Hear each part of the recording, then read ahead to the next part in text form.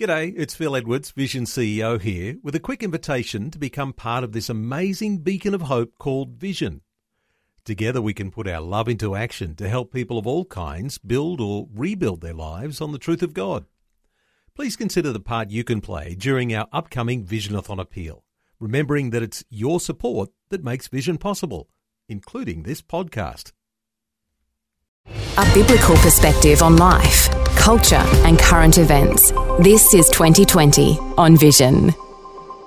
Well, we do like to catch up with Christian Voice Australia. Greg Bondar is National Director of Christian Voice, national think tank and advocacy group for families, liberty and faith. He's been thinking through some issues carefully. Hey, Greg, welcome back to 2020. Yeah, good to be back with you, Neil.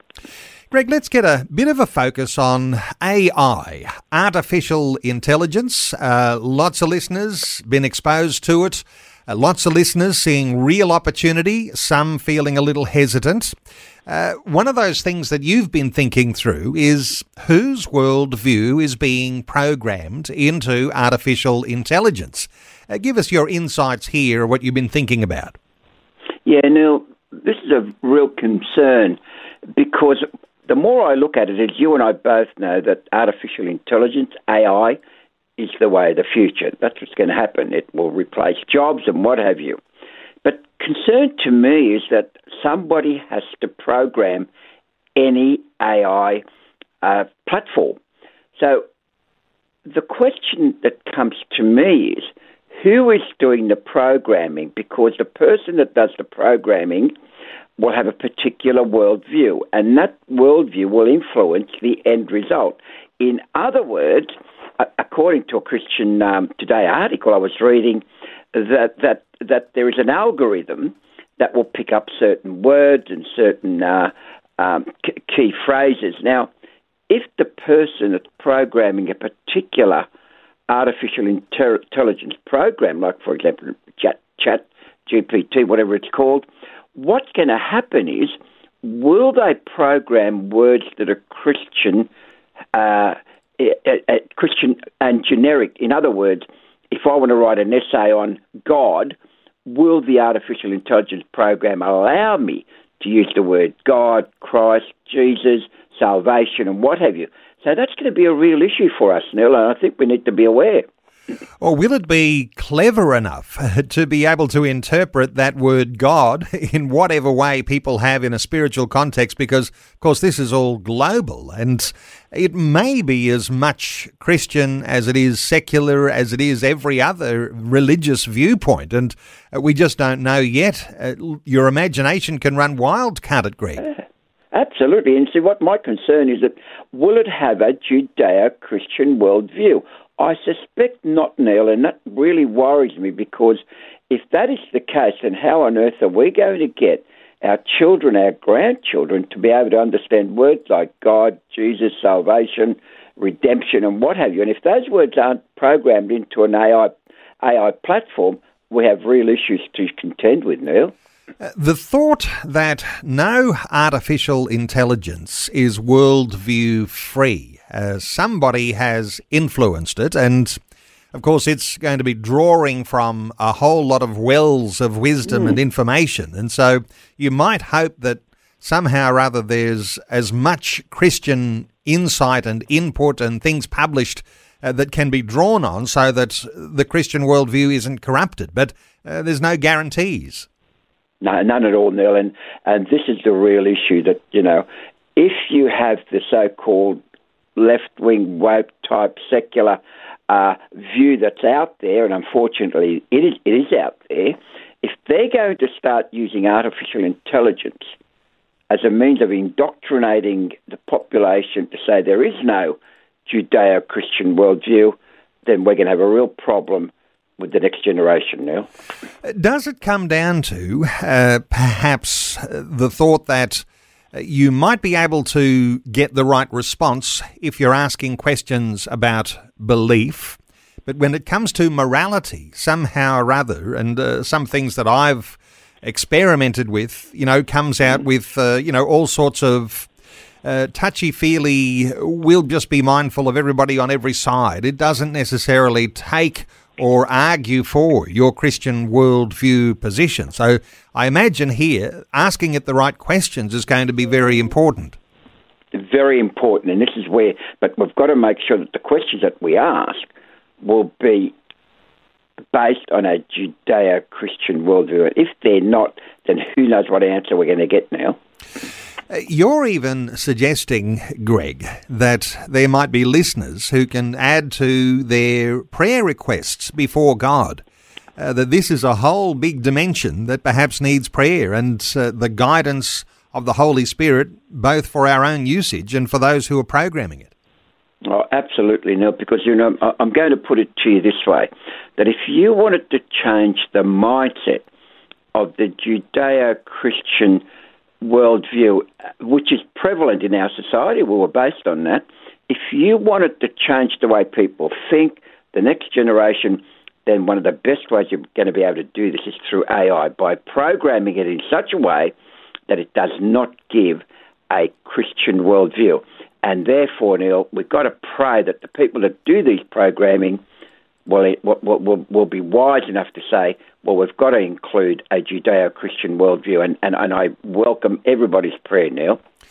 There appears to be a movement, Greg, in some circles to work with artificial intelligence to maximise the impact of gospel work. There are those who are going to be very clever in the way that they'll approach this. Obviously, there's going to be need for some to be a little bit concerned, perhaps a bit suspicious and always a little cautious.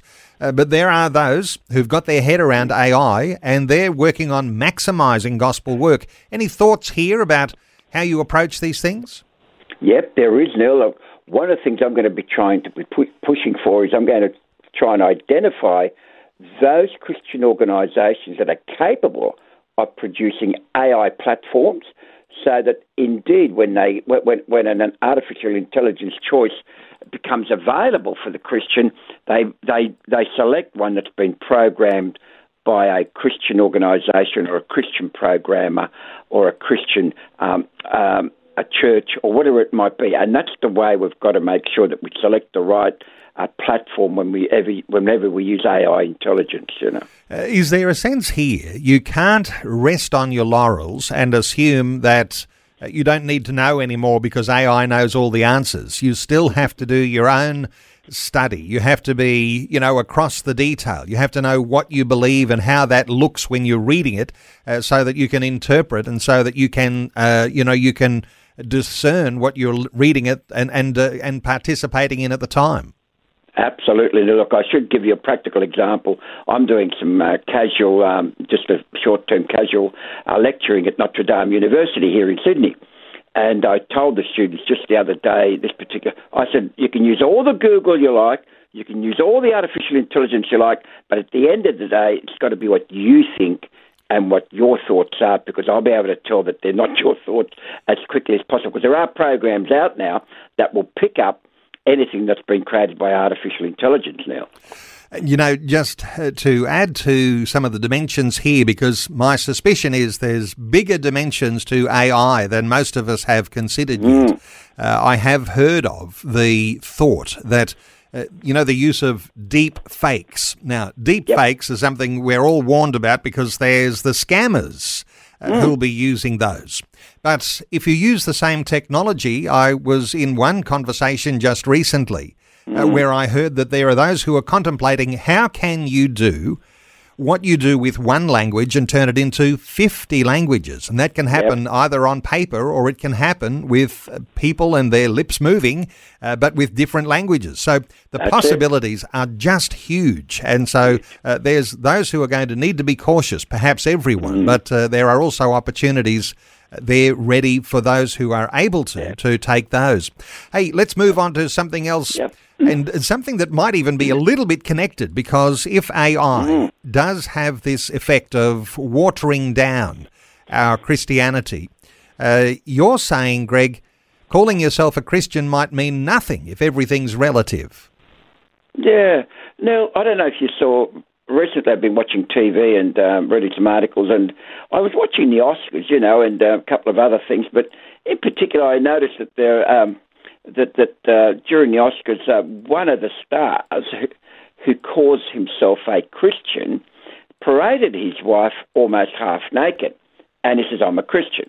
Likewise, I saw the President of the United States on TV, or was it a podcast where he's supposed to be a Catholic, by the way, and he says that it is close to sinful and cruel to ban puberty blockers and so-called sex change surgeries for kids. Now, really, is he supposed to be a Christian and is all for sex change? I don't know. And there's an NFL star in the United States, which is interesting. He identifies a Christian. But again, as I said, he parades his wife half naked. But also I came across an article that a pornographer was writing, and he creates pornography and uses his wife within that pornography. But he says, listen, I still consider myself a Christian. I believe that Jesus died on the cross for my sins.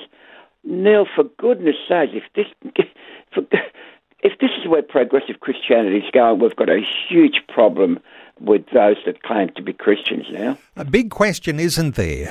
What does being a Christian mean to your actual behaviour? The advice that you give, the example that you set, the things that you teach, maybe to your children, to your family, to your church, in your workplace. There's a big question there, because somehow or other being a Christian ought to set you apart, because it is very countercultural to the way some things are moving right now. Absolutely. Now, for me, the mark of a Christian is not effortless self-identification. Rather, we need to make sure that the demands of a loving person embraces Christ. And from that point of view, we've got to be very careful, Neil, of trying to make Christianity what we want it to be. It's not about you, it's about the forgiveness that one receives from Christ in terms of Christianity. It's a real hard issue, but I am so disturbed by this progressive Christianity argument that it's a wake-up call for all of us as Christians to be very aware. So you've got this progressive Christianity, or, some move to relativism, a secularizing of your faith. Greg, how do you talk about the issue of hypocrisy if you don't have a quite well-defined way of being that person who stands for a certain level of truth? Well, it's a hard question, but you see, I'm guided by 1 Corinthians 6:9. The unrighteous will not inherit the kingdom of God. In other words, you cannot be doing one thing which is non-Christian while claiming to be a true follower of Christ. In other words, you can't parade your wife half naked.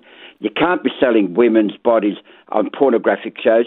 You cannot be a national leader and promote child genital mutilation. You can't be doing those and then at the same time claim to be a Christian, because it's not a biblical worldview.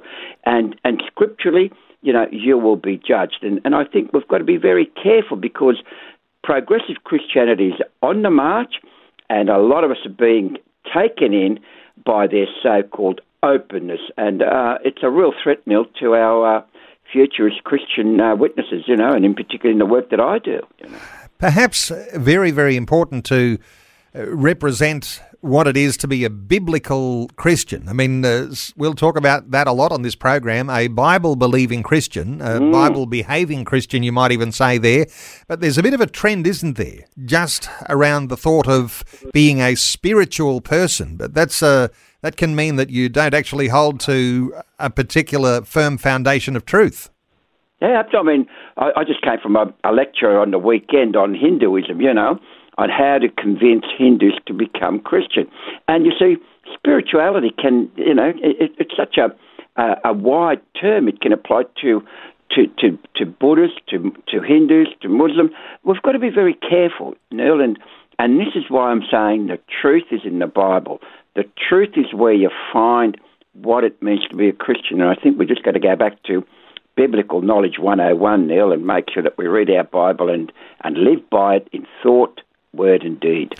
One of those things I think all Christians grapple with at some point in their own lives, and sometimes we might reflect on that moment when Jesus was not just Saviour, but Lord. And there's this submission that happens in making him Lord of your life, and your whole behaviour then comes under his direction and his guidance.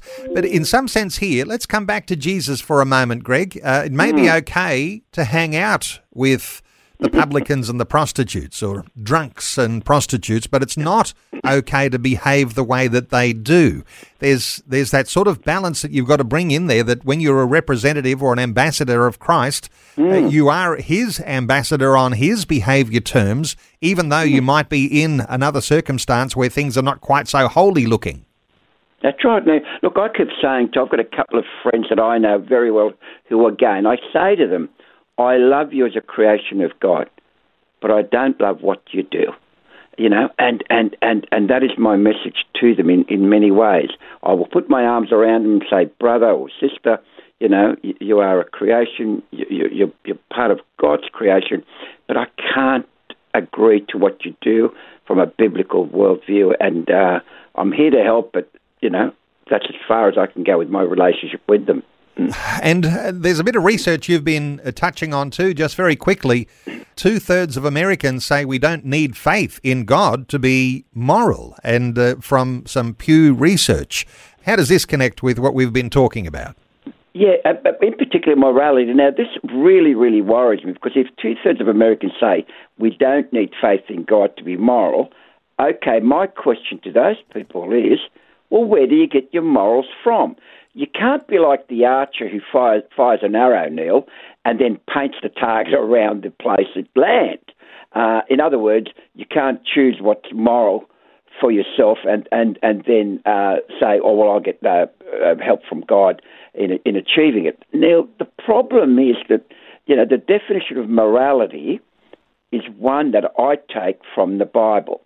If everyone's going to have their own moral views or their own moral compass, my moral compass comes from my Bible, but if everyone has their own moral compass, then we've got 8 billion people or whatever, it's going to be a nightmare. So, Neil, this is a real danger if people think that they don't need a faith in God to be moral. And I draw the attention to the Pew research, because it makes it wonderful reading, especially for Christians who think that, you know, they can have their own morality. Well, you can't from a biblical perspective. Well, the challenge there is for everyone listening to say, where do you get your morality from? Of course, the Christian says we have a transcendent God who has revealed himself as truth. And so as we look at that truth, we can actually adjust our morality with something that is beyond ourselves. And the challenge there, of course, is to be able to find some other morality from some other source, and it just is not easy to find. And what you will find, if you do look, is that most of those morality sources that you might be thinking of as alternatives actually get their morality from the idea of a transcendent God and his revealed word. Hey, Greg Bondar, always good getting your insights. Greg is National Director of Christian Voice Australia, a national think tank and advocacy group for families, liberty and faith. Let's give the website christianvoiceaustralia.blog to connect with Greg Bondar, christianvoiceaustralia.blog. Greg, thanks so much for another great update today on 2020. Oh, God bless you, Neil, and thank you for the opportunity.